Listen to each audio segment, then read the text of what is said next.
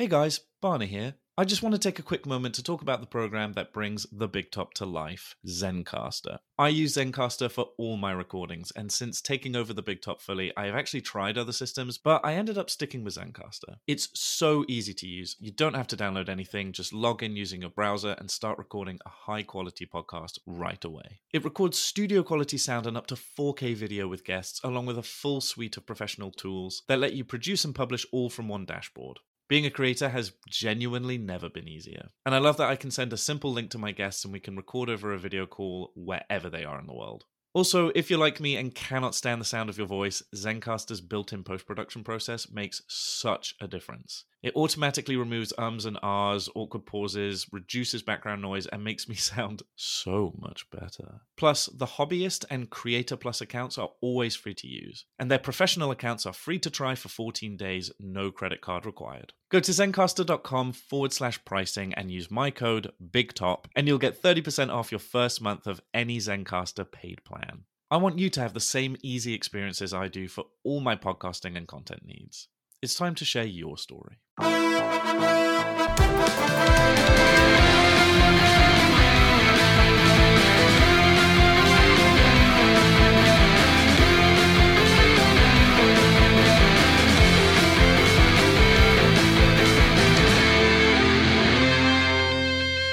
Well, hi. Why is a unicorn called a unicorn and not a unicorn? And welcome to the Big Top. Today, I am extremely excited to have on someone I've spoken about before, whose coaching has personally helped me in the past and who is really doing some amazing work for the kink community at large, Support Pup Cooper, who was kind enough to sit down with me and talk about his journey as a sexologist and support puppy. You may have seen some of Cooper's videos or infographics before, but it was really cool to get to chat more generally about kink and self-acceptance. If you are new to the podcast, first of all, hi. And second, please do rate and review if you have the time. It makes a huge difference and I would love to hear from you. Today the circus is in Provincetown, Massachusetts, and I invite you to join me as we go under the Big Top.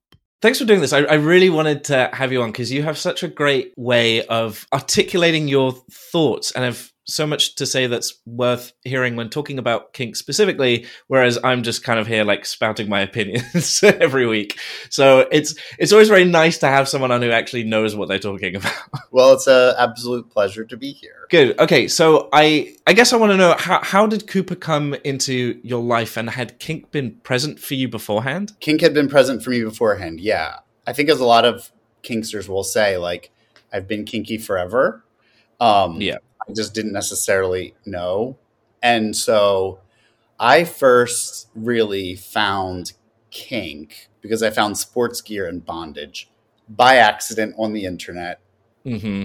Probably sometime in my mid-20s. And I found this site called Bound Jocks, and it was like guys in sports gear tied up. And it was one of those, like, not vanilla, but vanilla leaning. Like, it happened its way into my, like, porn feed on whatever websites I was using back then. And they were very much like, oh, this guy's in a singlet. Oh, he's also tied up. Oh, now they're touching his genitals. Like, oh, okay. Mm-hmm. So I found that. And then it was in graduate school when I had a class and they had a panel come in and talk about, like, it was like we sometimes used to call it like gay on display, but it was sort of like kinkster on display. And it was just sort of like a opportunity to hear about people in the kink community, but also to hear them talk about their relationships and like the deeper levels of it, where it comes from, how they got into it. And literally, like, things just started to click in my head. Wait, hang on. Sorry, go back. That's awesome. How did that, why was there a procession of kinksters brought in before a class? So for those of us who study sexology, a big part of our training is self-awareness development. So we often will have classes or programs where people will come in who have a certain sexuality or certain sexual experience and talk about it. And we use it twofold. One, to provide exposure and amplification of people's voices who have these experiences, but also as opportunities for us to self-reflect on, like, how did it make us feel? What did we think about? What did we like, not like about things people said? And that really helps us unpack for ourselves as professionals, like, where our issues are and where we need to work on things. Because as a sexologist, you never know what student, learner, patient, client is going to walk into your professional space. Right. And so the goal is that, number one, we are able to identify before people get to us, like what services we can provide, what things we can't provide, but also when folks end up under our care or in our learning environments, that we don't stigmatize or shame people for who they are. And if we do find that like something that they're into or that they want to talk about isn't something that in our wheelhouse, we can then refer them to somebody who's the right person for them, again, without being shaming or stigmatizing or further cause any kind of harm to them. So, so in our classes, a lot of times we have these programs. They're called sexuality attitudes reassessments, where we bring people in from different walks of life and different life experiences, different sexual orientations, and hear about their story. And it really does work to complexify the experience, right? Like a person isn't this label. They're a whole person, and that label is a part of their experience. And like, there's a lot more to who somebody is. And when you realize that everybody's human and comes to things in their own way, it really disarms a lot of the stigma and shame we have learned, because oftentimes the stigma that we internalize or the shame that we've learned is implanted in us from external sources that sort of send us these little messages, whether implicit or explicit, about like, you shouldn't be this way, or you shouldn't feel this thing, or you shouldn't like this thing. Very few of us are like, feel like we're born with that kind of shame or stigma. It's usually a learned thing. Wow. That's so cool. That's how we end up with experiences like that. That's so, I would love to do something like that, actually. Like go and sit in front of a class and talk about all the weird things I fantasize about. Well, if you're interested, I'll keep you in mind, because we're always looking for people, because it takes a special person to be able to sit in front of people and talk at that level of vulnerability. But also it requires a certain like self-awareness, right? Like not everybody who does these things understands or cares about why they do it, like or has the like developed the insight. And at least for learners in sexology, like it's really helpful when people do, because students will also often ask questions like, where did this come from? Or why are you into this? And yeah, I mean, the only reason is like, because I was so shut off, and like, I have now had so many experiences where I've had to like learn to be open. And the more I've practiced being vulnerable, the more I'm like, oh, this is actually like fine and interesting and engaging. And then I've gotten to have some really like interesting conversations with people. Okay, so how then did Cooper come into your life? Because I think a lot of people have heard you talk about puppy space specifically. And so, you know, I'm interested in how the impression I'm getting is that the gears started turning a bit later on, but it was always there. Like it was always kind of... It was always there. And that's actually something I would say in the last like 4 to 5 years. So I've been a puppy for 9. So the second half of that time has been where I've really started to recognize where Cooper was before. So I was into sports gear and bondage, and then I got on Recon, as so many kinksters do. Yep. And honestly, I don't even know how old Recon is, but it was like pretty relatively new when I got on it. Like it was sort of like, I don't even know if like Grindr and Scruff and those existed yet. I feel like it was like a website, right? And I had been in gay.com and those things, but I saw an ad, or somebody I was talking with was like, do you know about Recon? There's a gay.com. There used to be, yeah. I don't mean it used to be where you could have a profile and do like dating and stuff like that. That's brilliant. Oh, the things the internet has given us. And I got onto Recon, and then I started meeting people. And then my first foray into kink was all very bondage, edging, impact play sort of things. And then I learned that there were kink events like International Mr. Leather and Mid-Atlantic Leather. So I was talking to a friend on Recon, and I was like, I really would like to go to MAL, but I've never been. He had never been. And so we decided, having never met in person, to book a room together and go. As all great stories begin, yeah. Right. And I think at that point in time we had talked on the phone. FaceTime was not a thing really yet. And he had said, he's like, I'm really into gunge. So like, I'm going to be out doing gunge things. So you're going to have the room to yourself a lot. And he's like, and I've heard that the chances that we spend the night in the room is not necessarily like, we have a room, we have a place to put our stuff. Whatever. Yeah. Anyhow, so I went to MAL and I had a really nice time. I met this other guy who I'm still really good friends with. He's like one of my closest kinkster friends. And we ended up spending a lot of the time. He's an Aussie. And so he was in the States to do this like 6-month tour, including MAL and IML. Anyway, we ended up hanging out most of the weekend and having a great time and going shopping, learning new things. He introduced me to other people. We had a really great time. And at that MAL, I saw puppies. Mm-hmm. And I was like curious, but also, if I'm fully honest with myself, like nervous, scared, and a little bit of like, what's that weird thing about?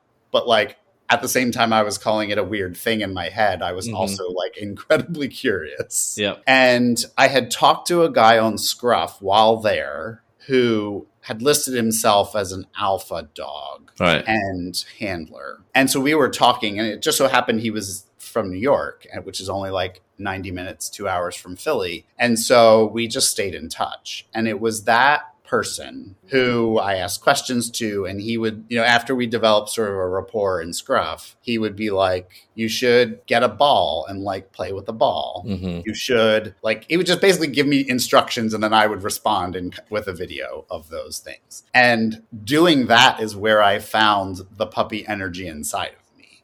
Because I was like, oh, I can like actually have fun doing this. And at that point, it wasn't really a sexual thing for me. It was just like, it was sexy and it was fun. Yeah. And so like, to go back to the question you asked about like, where did Cooper come from and sort of like, where was he before? What I really kind of have come over the years to understand is like, I was as a kid, a very playful, dramatic, like goofy, like to do little plays and like performances with my friends. And I always really took sort of a leadership role in that. It's like, I love to play school. It's no surprise I became a teacher and a professor. Like, anyway, and so it's just like, he's just kind of always been there. And I think for a lot of us, for you and our listeners out there, like for those of us socialized and raised as boys and men, so much of our childhood and adolescence, especially in young adulthood, is about like weeding out and ripping out the child in us and like teaching us to be tough, strong, articulate leaders. Mm-hmm. And in some cases, we're encouraged to be violent and not very nice people. And I always resisted that because I'm never going to be the full version of that a lot of folks would like us to be. But when I have kind of fully let Cooper take the reins, like that's all the parts that come out. Like my goofiness comes out, my more quiet side comes out, the playful, pleasure-seeking, carefree part of me comes out. And when I was, you know, I said all that about being raised as a boy and to be a man. But then when I came out as gay, all the like gay toxicity of like the late 90s was really about like, it was very much like Abercrombie and Fitch was the ideal. It was like, shave your body, be muscular, be tough. And those things were always really hard for me. And I was fuzzy from like, I was a late bloomer in a lot of ways from a puberty perspective, but like I had hair on my body before a lot of people my age, not on my face though. So I had this very like hair in the wrong places to be cool. So then when it was like, now we're all supposed to be shaving our bodies and have these like Adonis, like Abercrombie and Fitch model selves. And like you go out to the bars and everyone's playing this game of like trying to be that. I felt very out of place.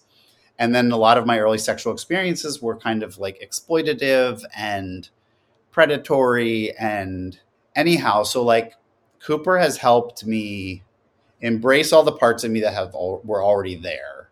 Embrace that I'm furry and like playful. Like I feel good going to the gym now because I'm doing it for me, not for other people. Right. And I now have this whole community over the years that I've developed of people who either support me as a puppy or who are pups themselves. And like when new puppies come out and like start to make friends and they start to realize like, oh my God, puppies are amazing. Like puppies are different.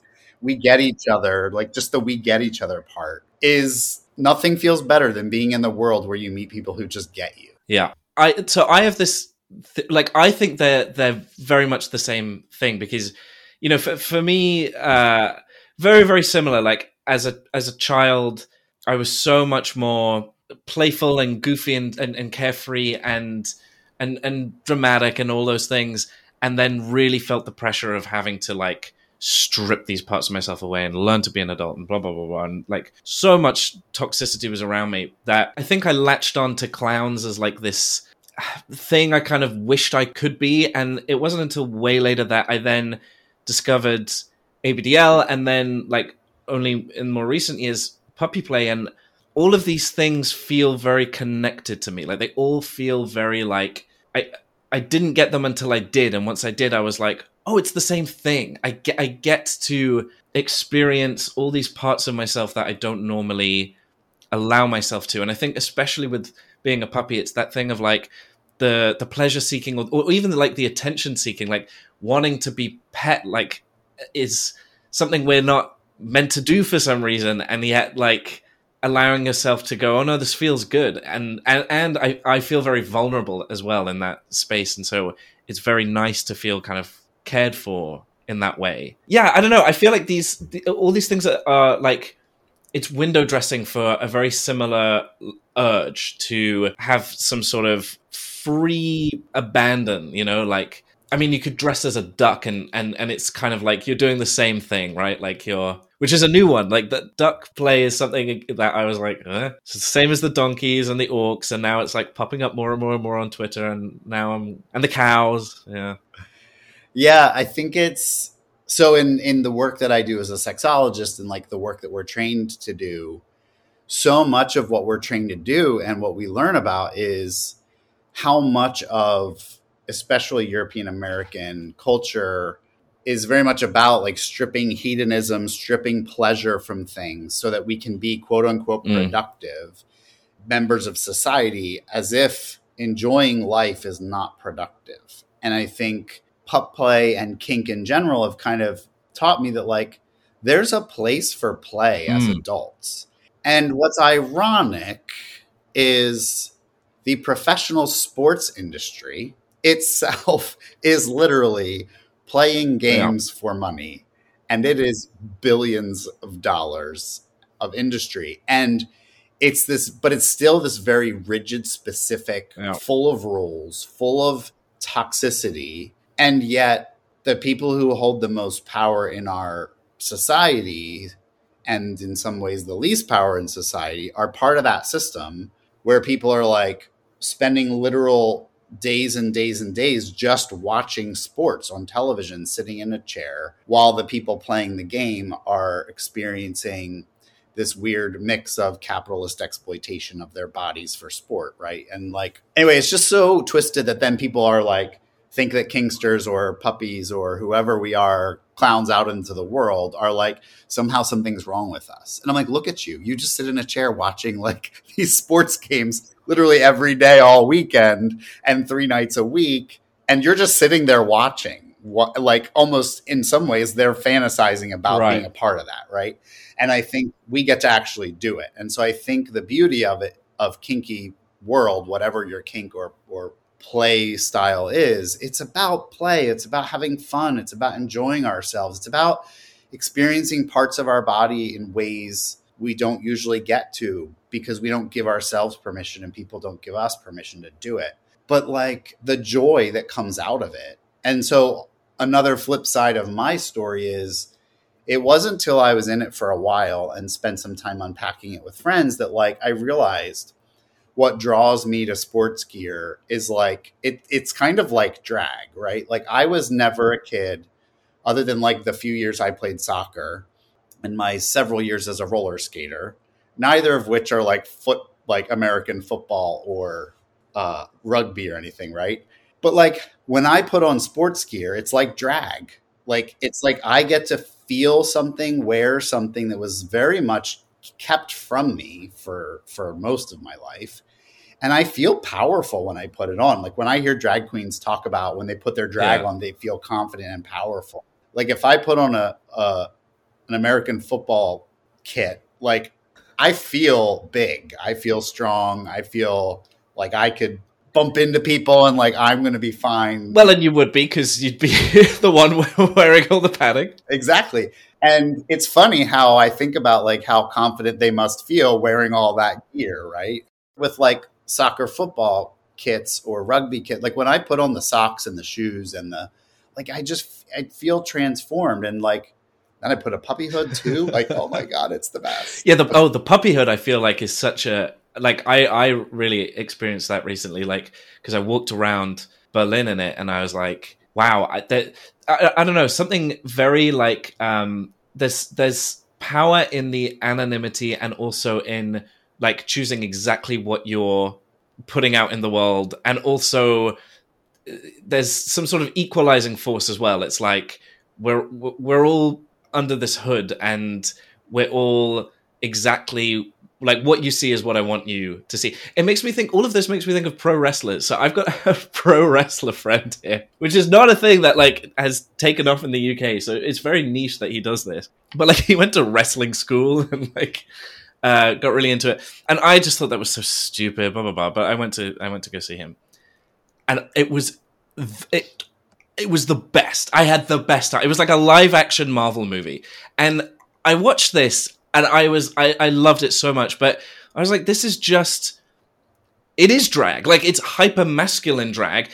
You're a character and you have a costume and everything, and you're just pretending to beat up your mates. Like, it's so silly, but again, it's that thing I imagine is very similar. Like when I put on clown gear, I feel that as well. Like all of a sudden I feel kind of invincible because I get to act this part. I get to be this thing. I get to, it all boils down to play. I get to have fun. Yeah. Well, and it's the puppy hood. So this is a little bit awkward for me to talk about, but like when I first was coming out, I was like a cute young gay, and I got a kind of attention that was very sexualized, and gay men of a particular age at a particular point in time. I think it's getting better now culturally, but like when I was coming out, there was this like very predatory way that like, if you are young and you go to a bar, that people would be like, oh, there's the chicken and the chicken hawks. And like, you're a chicken because you're young and the chicken hawks are going to come for you. And then there's alcohol in that environment. And it was very, very weird. And so I never really felt the kind of flirtatious sexual attention coming towards me in a way that felt safe or comfortable.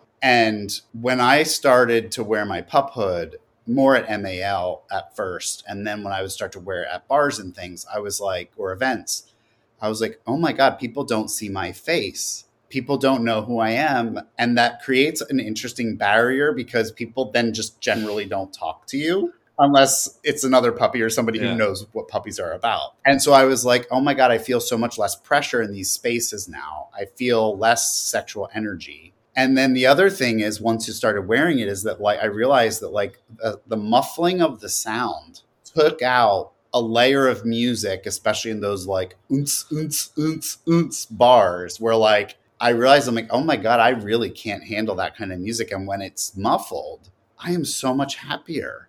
And then I don't feel this pressure to like be social and talkative because I'm in a talking profession. Like I spend most of my work time as an educator or coach talking to people or listening to people. And I love doing it.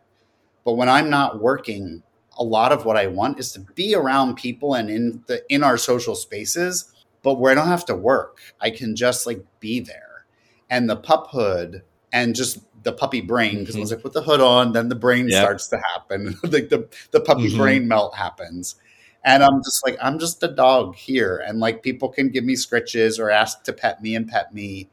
And I can serve a role and a purpose here that's much less, it requires much less energy from me to be a part of that. And it's been interesting because then when I started Cooper or support Pup Cooper in February 21, which really didn't, it was sort of like an experiment for several months. And then it kind of started to take off. But like, then I started to realize that even work is more fun now because Cooper gets to be a part of work too.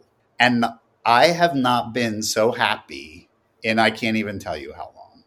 And it's really nice to feel like I'm at a place in my life now where work, personal life, and like myself as a social being now gets to be the same in all three spaces. And like, of course, I have to shapeshift sometimes. Like when I'm doing university professor stuff, like I have to play that game and show up the way I need to show up there as my human self, but I can draw on Cooper energy when I need it because it's so much more accessible now. Like for a long time, it was an escape place to go. And now it's this like a a bubbling energy that's always there that I can tap into or turn down if I That's need so to. beautiful, actually, the way you put that, because that it kind of makes me think of like work I've done in therapy, you know, with like inner child stuff and how like trying to bring those parts of you in. That's like a really, really helpful. I just think it's so sad that so many people maybe could have benefited from this sort of thing and just, I don't know, have never been able to access it, have never encountered it, have only ever seen puppies as like, oh, those weird sex freaks or, you know, something like that, and have never actually been able to reap any of those benefits or get to enjoy that. Like, the puppy brain melt is just, I haven't had enough experiences really, especially with someone in more of like a handler role, to really delve into that. But the few times that I have, I never thought I would get there when I started pup play.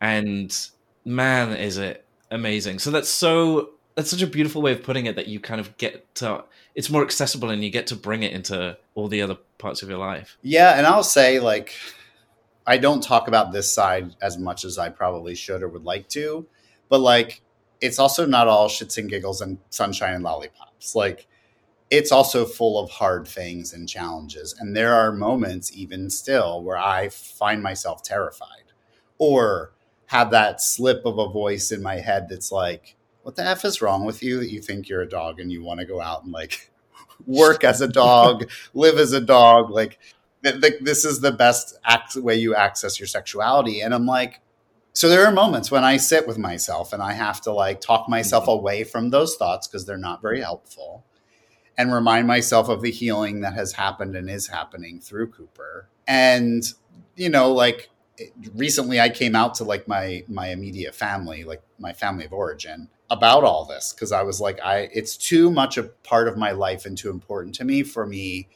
to have them not know about it. And then it was all the like a week and a half, 2 weeks of like coming out all over again feelings. But the other part of it is that I have discovered that like my sexuality is more in the demisexual camp than anything. Yeah. And a lot of that, because what I've realized about pupping, especially over the last couple of years, is because of the playfulness of being a puppy, there's all these things we get to do that are part of quote unquote sex that are not genital focused or even traditionally sex focused, but it's still fun. It's still exciting. It's still arousing. It still involves genitals sometimes, but like it's made me realize that this thing that I've always felt in relationships was that like I am always the one in a relationship who has the lower sex drive. Mm-hmm. I'm always, and there's plenty of research and theory out there that says that like there's no relationship in which the two people have the same exact amount of sexual desire and want to do the same things. Like that's just near impossible. So we find ourselves with people who we're compatible with, but there's always this discrepancy. And I've always been like, I mean, when I'm going through my days, like there are days that go by, I don't think about sex much at all. And sometimes it's a lot of days and that can be frustrating. But if I put on my hood or if I just access Cooper more, the playful energy comes out and then I start to want to do things with people or with someone. And the pressure off the table that like I don't have to do a set of very standard things because much of sex is like intercourse focused. And like that's not my most favorite sexual thing to do. And It's really fun to be able to pup around with another puppy, because that's the other thing. Like I'm not a puppy who wants a handler as much as I am a puppy who wants to be with another puppy. Mm-hmm. But just the horseplay, the wrestling, the hanging out in puppy headspace, like that itself, just there's times when I'm like, I just pupped for like 2 hours and I feel like I had 6 orgasms, even though I didn't have any. Yeah. Or I had one, but it was like not the best part of the whole thing, right? The rest of it was the fun part. Yeah. No, I totally relate. Because again, like genital stuff, all of that is like, can be fine, but it's like a very small part of actually what I enjoy doing. And I'm way more into like the, like my sexuality is 100% cerebral. So I completely know what you mean when it's like the pleasure is from the scenario and the fun you get to have. Okay. I want to ask you more about, how these worlds kind of collided and melded, but I need to pee really bad. So we're going to take a quick break. Good walkies. Okay, so the thing I wanted to ask you before was like when the marriage between sexology and counseling and kink, like when did that all kind of happen? Because I saw Support Pup Cooper first and just thought like that's genius. Like why isn't there more kink specific support out there? Like how has that not happened yet? When were you like, oh yeah, these things can all be, or rather that like people need this? So people need this. I have known that for a long time because there's just like, if you ask anybody who's like either a kinkster themselves, who's a sexologist, or who is a kink affirming sex therapist, sex educator, they're all busy. Their caseloads are full. There's so few people out there. It's usually the key, the trick for folks, or the challenge for folks is awareness. It's just like letting people know that it's out there, or you're out there, because there's just millions, probably billions of kinky people in the world. Like, let's be honest, because the key to kink for so many people is keeping it secret, which also means we don't have a whole lot of data, information, etc. about kink life other than what we have, because most people keep it pretty hidden. So for me, where Support Pup Cooper came, like where this whole, hey, I'll be a kinky puppy doing coaching for kinky puppies and education for kinksters and pups, I hit a point where I had followed the traditional academic path, where I like went to graduate school, got my PhD. What do you do with a PhD? Work in higher education or clinical work. And at the time, I didn't want to do therapy because of my own like self-care needs. Like I just, sitting in that space is really hard for me. And I got into sexuality work because I love sexuality work. But I find it incredibly helpful that I know about all of that in order to do the sexuality coaching work that I do. I really like coaching as a model because it's much more active, much more engaged, much more about short-term work with folks around a specific goal or problem. So Support Pup Cooper came from me following this traditional academic path for so long that I literally got myself from like graduate student to professor, worked my way through a few different academic jobs. And then I found myself in this job as a senior leader at my university where I was like, I hate most of the way I spend my days. It's literally like grumpy land.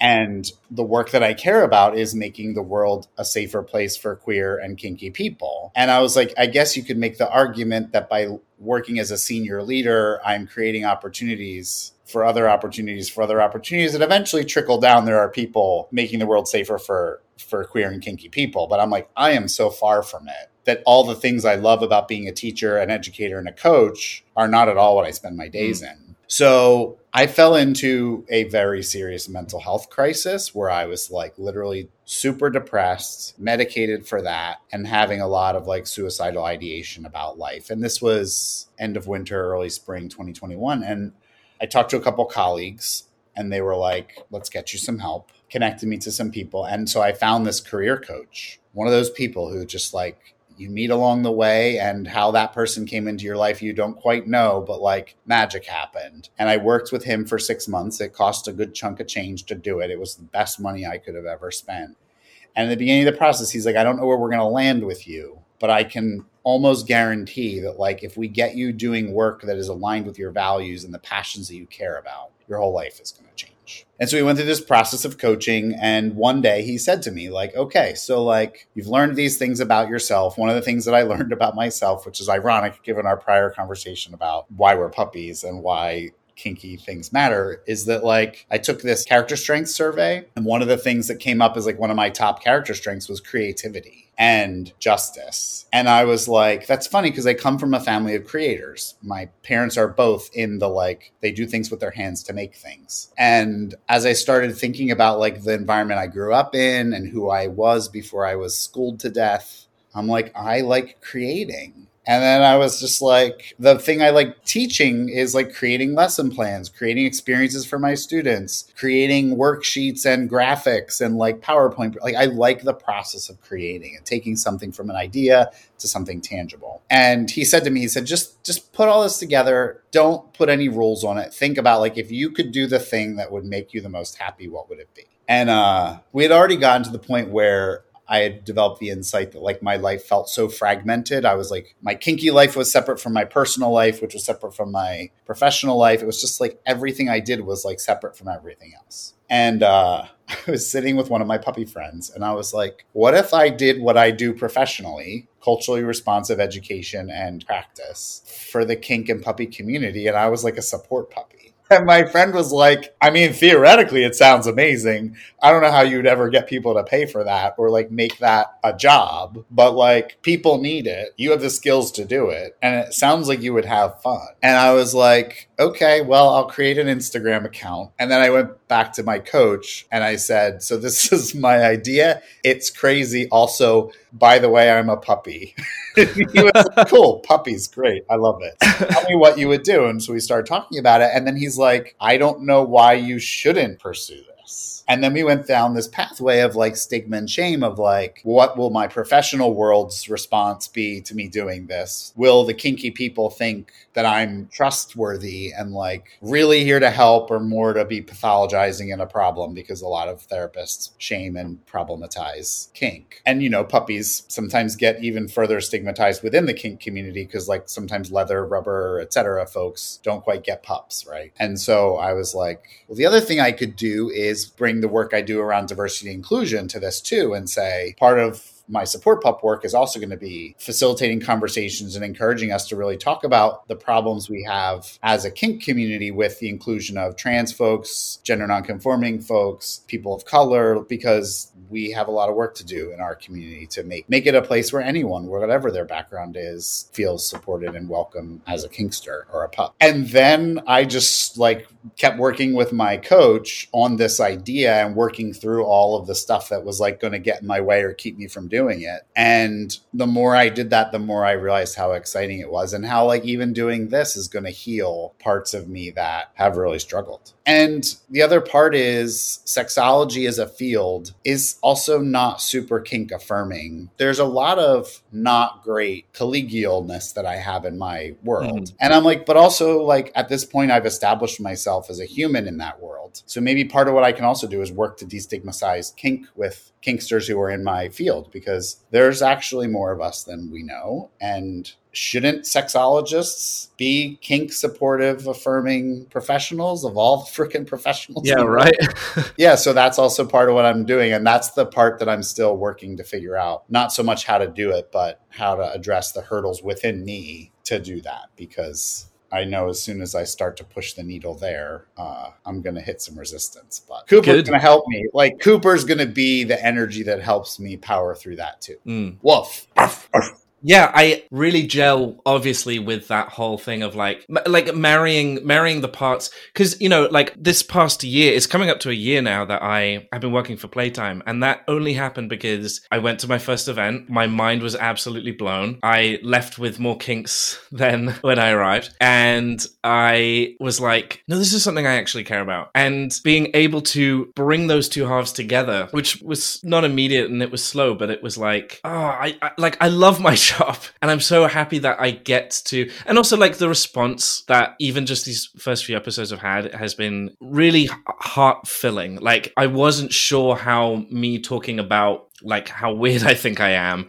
or how weird I thought I was, whether that was going to resonate with anyone. And so as you were talking, I was just kind of like reliving those feelings. And I also think that really comes across because when I first saw what you were doing on Instagram, I was like, you can tell how much you put into it and how much you care about it and where it comes from. Okay, so I'm more interested in like the, you know, the out there quote unquote stories that kind of like taught us to accept ourselves. And this whole thing is about like letting people know that they're not nearly as alone as they think, right? So I'm wondering, just from what you said, like what was that moment for you? Because like I very much know what this moment was for me, where like I realized that my life is really mine to live and I get to decide what that looks like. At what point did that happen for you? Because you're kind of forging this career path and then have been able to kind of almost just build on it and bring so much more into it, really, rather than take like a sharp left turn. But I don't know, was that moment for you where you were like, oh yeah, I get to be all these things. I get to be the puppy. I get to do things my way. Yeah. So first, what you were just talking about before about like realizing you could do this work that you're doing now, and then the response you get from people. and I don't say this with hyperbole or drama, even though I can be both of those things, but like literally every message I get from a puppy, however small or big it is, that's like, thank you for being here. You helped me feel better about who I am. Like I even get emotional just talking about it. Like when puppies send me those, and I get them like a few times a week, I would say, it recharges the battery that I have on the days when I'm like, oh, I don't want to like grind through a post, right? Like, no, because sometimes that's lonely, boring work. But like when you put it out there and then you get people say like, wow, this post changed my life or made me think so differently about this, or yeah, we need to talk more about body shame in our community, or whatever those things are, that is why I'm here. And it's why I got into the field in the first place, because I left school teaching because my queer students and my students of color were struggling just to be at school, and often would come to me like, Senor, like you're the classroom I come to in the day that like I get to just be myself. And a group of students had come to me asking if I would help them start a gay straight alliance. This was in 2003. And I said, sure, I'd be happy to. And they're like, you would? Do you even know what it is? I was like, yeah, I know what it is. It's a gay straight alliance. And they were like, how do you know what it is? And I was like, because I do. And they're like, Senor Martin wouldn't know what it is. And I'm like, well, Senor Martin and I are very different. And they're like, you are different. And I was like, I know. And and at the time, it wasn't safe for me to be out as a teacher. I was accepted and I was out with my friends in school, and with like, no one was going to find out. That was going to be a surprise, but it didn't mean that it wouldn't, like if a group of parents organized to get me fired, like that would be a whole battle, right? And I would probably win and not lose my job, but then I'd be that guy. I'd be the teacher who they tried to fire because he was gay and like whatever. Anyway, and that was when I was like, what I actually care about is making schools safer for queer and POC students. So I looked at grad schools and I found my way into the sexuality program. But anyway, so when I get these messages from puppies or kinksters who say like, the work you're doing makes my life better, I'm like, that's why I feel like I exist on the earth, is to make the world safer, not all by myself, but with a community of people. And I'm trying now to do more with my Instagram to build community space. Like, yes, my page is my page, but I want it to be a place people come to meet other people, connect with other people, and also just to hear that like, there's a million ways to be a puppy. There's no gatekeeping. Your puppy is your puppy, whatever that means for you. Its purpose, whether it's completely sexual or part of your full identity, doesn't matter. What matters is what it means to you. And so, yeah, to your other question, like, when was the moment? I think it was in the fall when I started taking coaching clients individually and started to just produce more content. And then I started going to events just because I was going to go to them anyway, right? And then people recognized me. Wow. And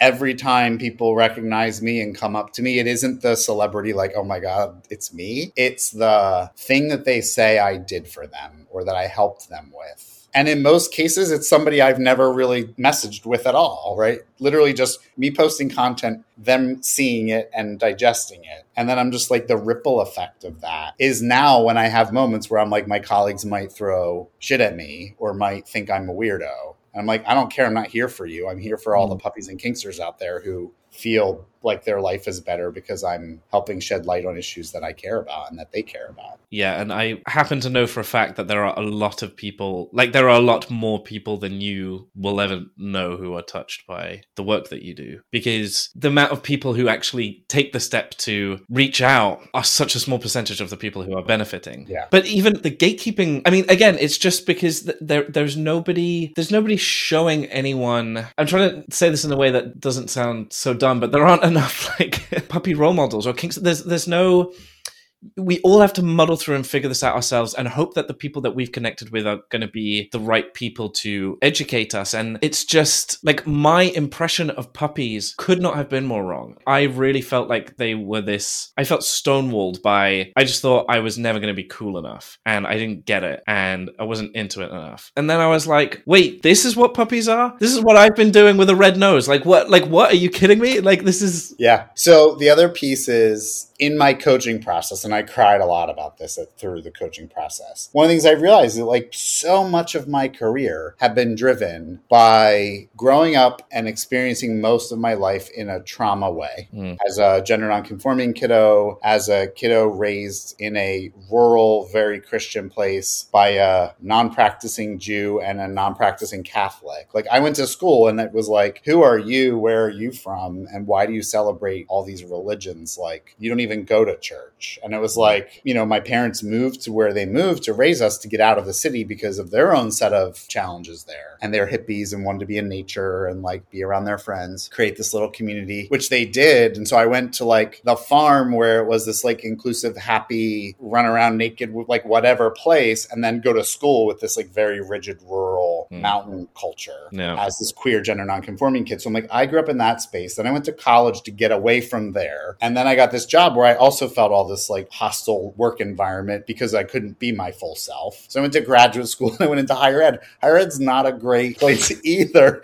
And it kind of hit me in this coaching process with my career coach that like, I mostly was pursuing safety and running away from trauma. Yeah. And I never really got a point to say like, what do I want to do with my life? And when that switch flipped for me, then I was like, well, now if I'm not going to do this in my 40s, when the hell am I going to do it? And I want the next 20, whatever years I have left of working, 25 years left if I ever can stop working because the world around us is crazy. But literally, like, I want to spend the rest of my life making things good and being happy and stop the running away from things that I just didn't feel good about. So that was like a huge eye opener and made me realize that like Cooper is a huge healing energy for me. And then when I started doing it and getting all this positive feedback, I'm like, well, damn, this is easy. This is actually easier. The other thing I realized in that process was, and this comes from a lot of what I've been learning about and thinking about from like this whole decolonizing lens of like how much of this interesting conversation on two sides of the ocean and two cultures, right? Like all of my family, my great-grandparents were immigrants to the United States, fleeing some kind of oppression somewhere in the world. Came to the US as this like place where you can start over in the American dream, blah, blah, blah. But I realized that like so much of the colonial project was about extinguishing people's existence who disagreed with a certain set of values, mostly religious and spiritual. And then in order for colonialism to be productive, we had to teach people that their worth was what they did, producing things. And so the immigrant experience was like, come to the US where you can pull yourself up by your bootstraps and make the American dream happen. All you have to do is work hard.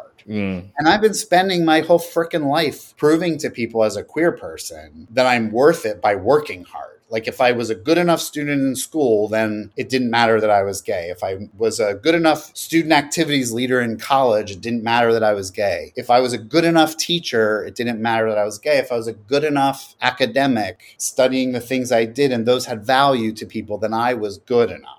And like in my coach, he just said to me, he's like, but aren't you just like valuable because you're alive? Aren't you just good enough? And like Cooper, like what he's about is just having fun and being alive, right? Like he's just playing because it feels good.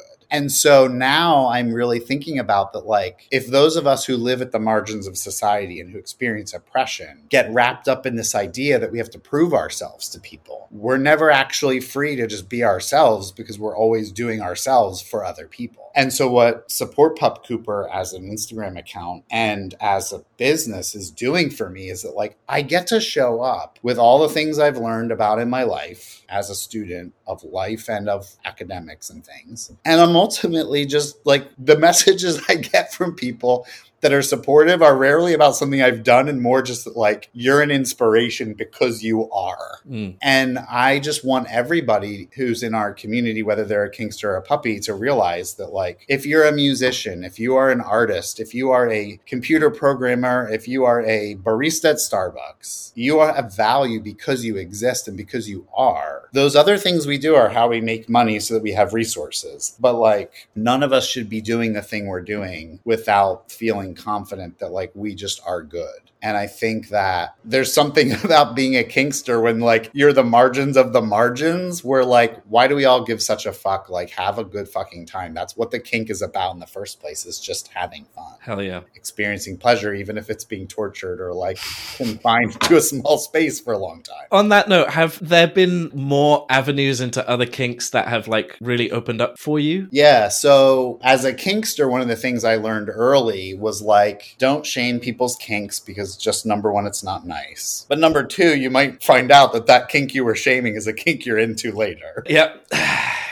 And because our sexuality education is so, we call it coital focus, like focused on intercourse or like humping, basically. Yep. We don't get to enjoy like the sexuality in touch, the sexuality in smells, the sexuality in our noses, our ears, our mouths, like the rest of our body. Anyhow, so like I was dating this person. I didn't know they were into fisting and we were fooling around, and I don't know, I have this inclination that I didn't understand at the time. Like I always like to like eventually put my fingers near somebody's butt and finger them. And this particular person's butt felt different. It was like really soft. And I was like, put a couple fingers in, then I have like more than a couple fingers in. And he was like, you can like keep going. And I was like, what? He's like, yeah, I'm like, I can take a fist. And I had heard of fisting. And at the time I thought fisting was like wacky. Like, how could anyone ever do that? And what's wrong with them? And isn't their butt going to fall out? Like, isn't that all of the things you think, right? Or that people say. Anyhow,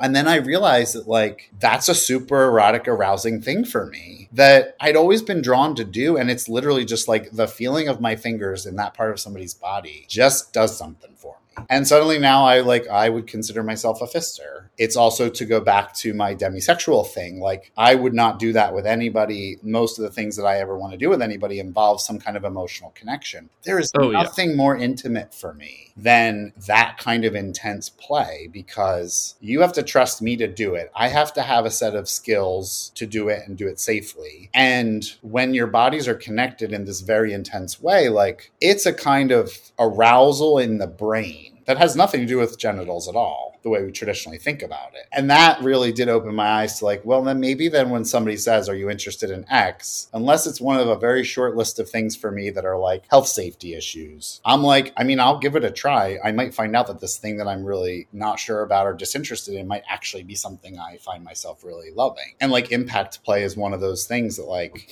I discovered through it that like I have an incredible tolerance on my skin to feel a lot of impact. The testing of limits for me is like one of my favorite things to do, but it's predicated on if there isn't the emotional connection between me and the other person, it's mostly useless for me. Oh, yeah. If that's there and it's what they want and it's what I want and we're having fun and it's consensual and we're like in it, there's nothing better. The intersection of that and pupping is actually really interesting, because I think a lot of us are in this journey of like, what's the overlap between general kink and pupping and the different areas that we're interested in. There's just so many growth opportunities physically through this that I would never have explored or known anything about myself if I didn't give it a try. Oh, yeah. I mean, yeah, impact play for me as well.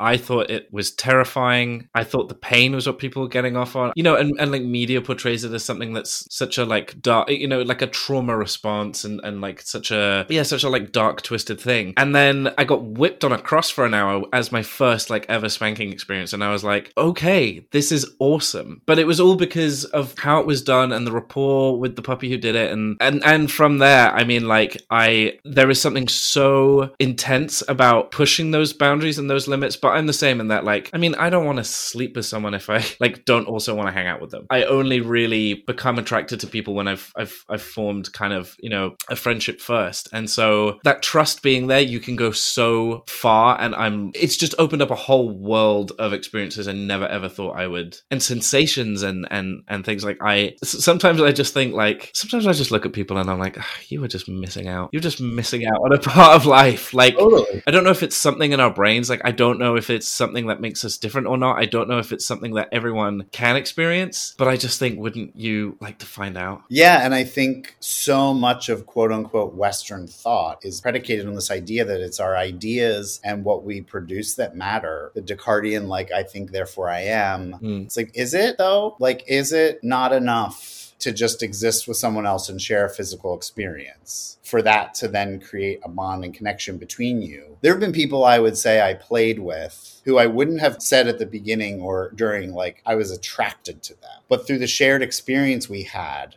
a connection developed, and then there was attraction. And I think that, like, more and more, especially with social media, like, we're in this very, like, consumption-oriented way of attraction. Like, I'm attracted because I find you visually stimulating, and I follow you on whatever accounts those are that I follow you on. And now, like, that's what makes us attracted to people. And I think, like, kink has taught me that there's this layer underneath that physical visual attraction that makes people attractive. And there's something to be said for, like, hanging out with somebody in that space and then hanging out with them after. And, like, I talk a lot in the work that I do. And so when I'm in, like, sacred puppy space, not talking and still able to connect with somebody, that's, like, next level for me. And I really have, as I started looking at my life, I'm like, there's a bunch of people in my life who I've been friends with forever. And one of my favorite things to do with them is not to do anything, but be together. Yeah. And to go for a walk together. And yes, maybe we're talking, but maybe we're also just having parts of the walk where we're just being in each other's presence. I think that some of my closest friends are kinksters because we get each other mind, body, spirit fully. Totally. And I did not have any idea that kink was going to open up that level of life for me. Completely. I've been with my partner now for like 6 years. And like with everyone in my life, like there was this kind of gulf between me and everyone because I felt like I couldn't share this vulnerable side of me. And the kinky friends I've made, that's the thing we connected on. And so we're already as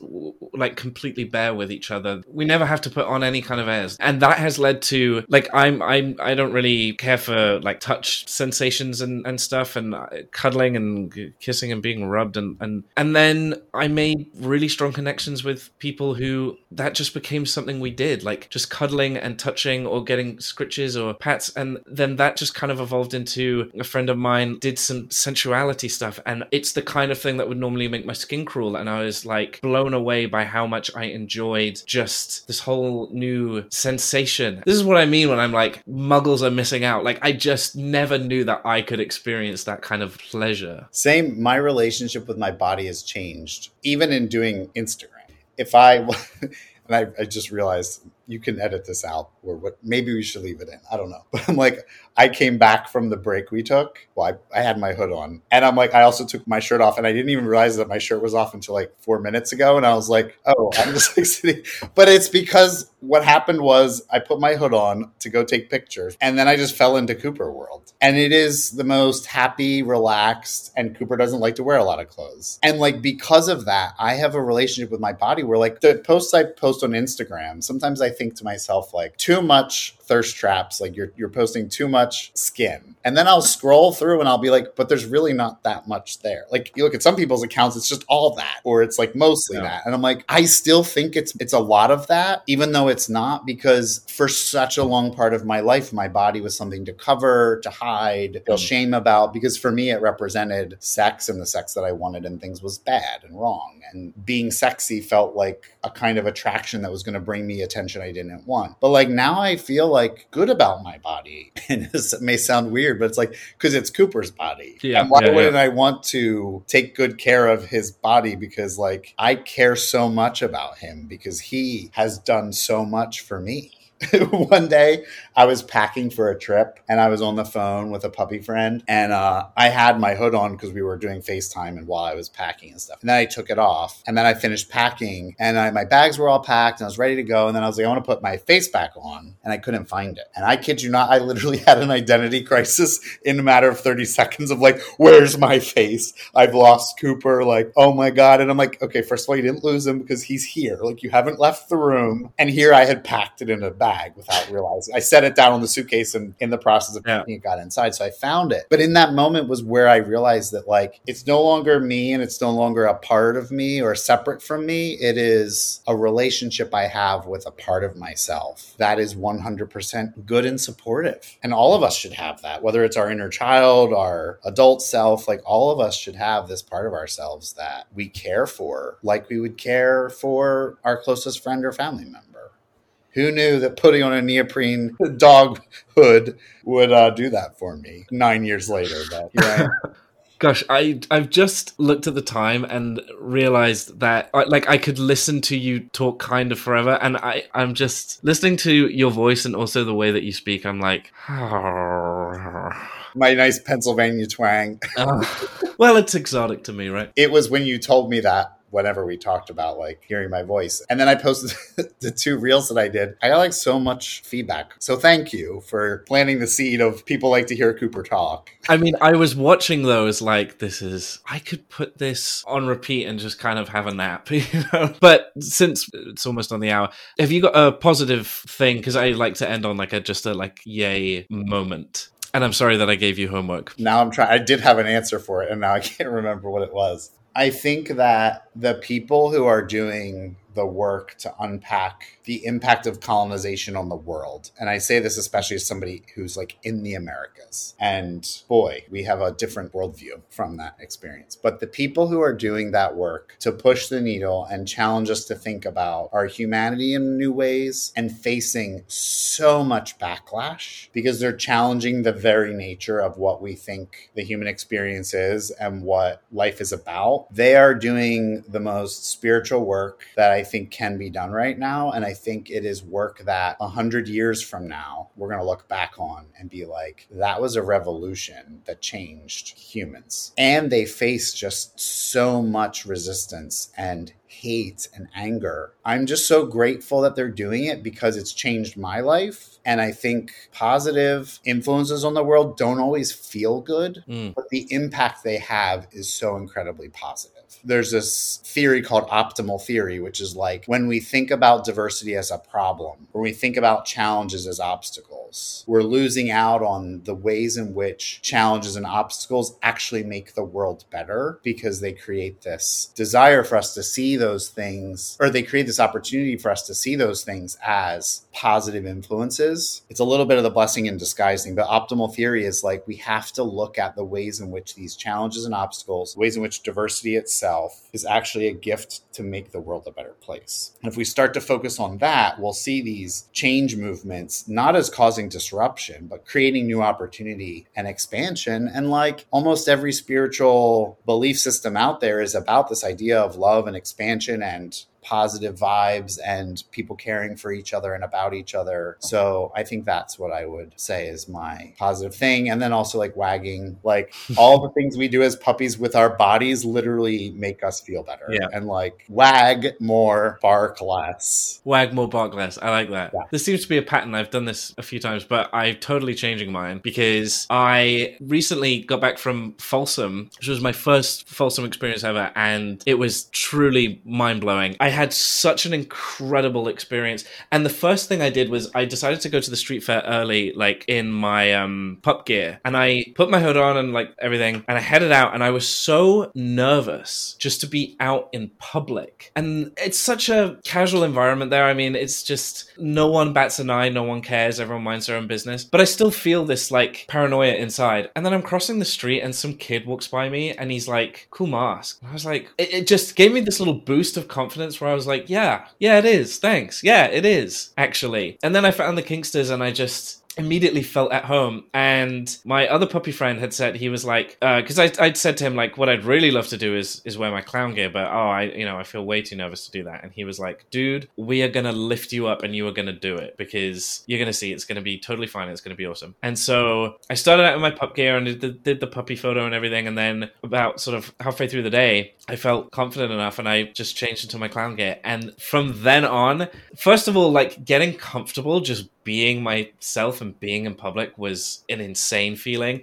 And I felt so safe like doing it in the street fair. But then by the end of the night, we went to a restaurant all in our kink gear and me still like in my sex clown gear. And it just felt so freeing and normal. And the number of people who like wanted to get pictures. I got interviewed for a podcast in the street. Like it was crazy. And it was just so much positivity. No one was like weirded out or made fun of it or, was afraid or any of the things I was worried about. So yeah, so my positive thing is just that Folsom was amazing, and I had the absolute best time. I need to go one. I've never been to Folsom here or Europe. I need to do that. You've never been to San Francisco? Dude, okay, well, that's like on my list as well. Oh, it's driving me like the number of times I've been like, I could do this. Could I make this? You can do it. Just go. So I was, I post pictures of me in my hood out in public. And one of the things people ask a lot about is like, how do you do that? How do people respond? Everything you just said, I underscore, highlight, exclamation point. People almost always respond neutral or positive. And I was in Spain in March last year for a festival. And I was taking pictures with one of the sculptures. And I was like, I'm going to pull Cooper out. So I pull him out and I put him on and take a picture. And I hear these kids yelling, un lobo, mira, un lobo.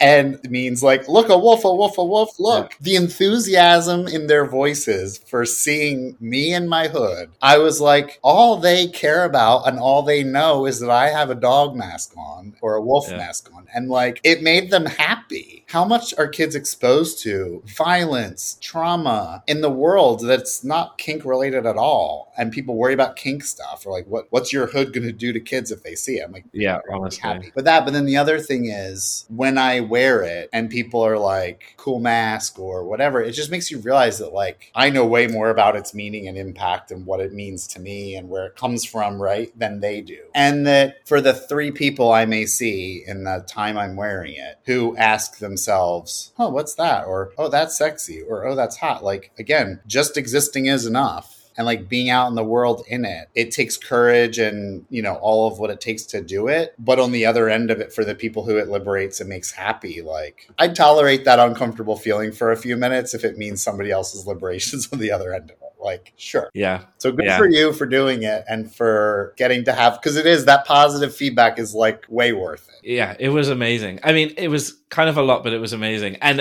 who knows, maybe next year there'll be others. Because the other thing was ABDLs were everywhere. And that kind of blew my mind because people were saying, they noted that everyone was like, this has become really popular. And I was just thinking, because I was at the ABDL meet, there were a bunch of people who were there incognito. And I was just thinking, this is just going to become more and more and more popular. And how many other kinks is that going to happen for where everyone realizes, like you just see someone else do it and you go, oh, I'm going to do that next year. Because that's actually, when you don't see something, you automatically read it as negative. Read it as negative, and meanwhile, it's having all these positive effects. I think the pandemic did a lot for kink, actually. I think a lot of people were forced on their own to explore a lot of things, and now that they're out, they're like... Now that we're pretending it's over. Yeah. But now that people are out and about living in the world, people are like, I only have one life to live, might as well live it, right? Yeah. Okay, anyway, Cooper, thank you so much for talking with me this week. Like, this has been so awesome. Same. Where can people find you? At SupportPupCooper on Instagram. My website is supportpupcooper.com. My Twitter is support_Cooper. That's it. And your MySpace. I don't have MySpace anymore. Groovy. As always, you can find me at tstota on Twitter and the_muckle_stota on Instagram. This has been so awesome. And I guess this week the takeaway is bark less, wag more. Oh, that was a terrible bark. Got some work to do. I feel like you learn a lot about puppies by their barks. Yeah. That's a whole podcast in and of itself. I've only ever really been able to do it like in a crowd. I don't know. Anyway, well then, that's all from us. Thank you for listening. Be good, be safe, be yourself, and join me next week as we go under the big top.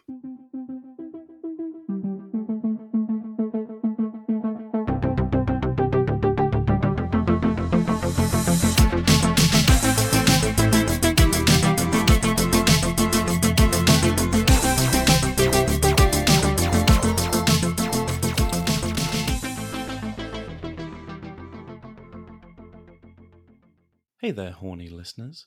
We talk a lot about safety on this podcast, and that includes the importance of safe toys that are actually designed for sexual pleasure. Bunny Shop's carefully curated products are body safe and prioritize quality, aesthetics, and safety. Bunny Shop takes a boutique approach to shopping for adult toys, with a wide range from affordable gems to unique luxury items for all experience levels. What I like most about Bunny Shop is the approachability. They've created such a welcoming space, and none of it's dark, intimidating, or feels like it's gatekeeping. And if you like pink, they've got you covered. Bunny Shop also donates a percentage of all sales to a non-profit of your choice. Plus, they ship quickly and discreetly. Let go of your shyness and embrace your self-love journey with confidence. Save 20% off your order today when you use my code BIGTOP. Visit bunnyshop.com, that's BUNNYSHOPPE.com. spelt with 2 P's and an E at the end. Don't be shy. Let your freak flag fly.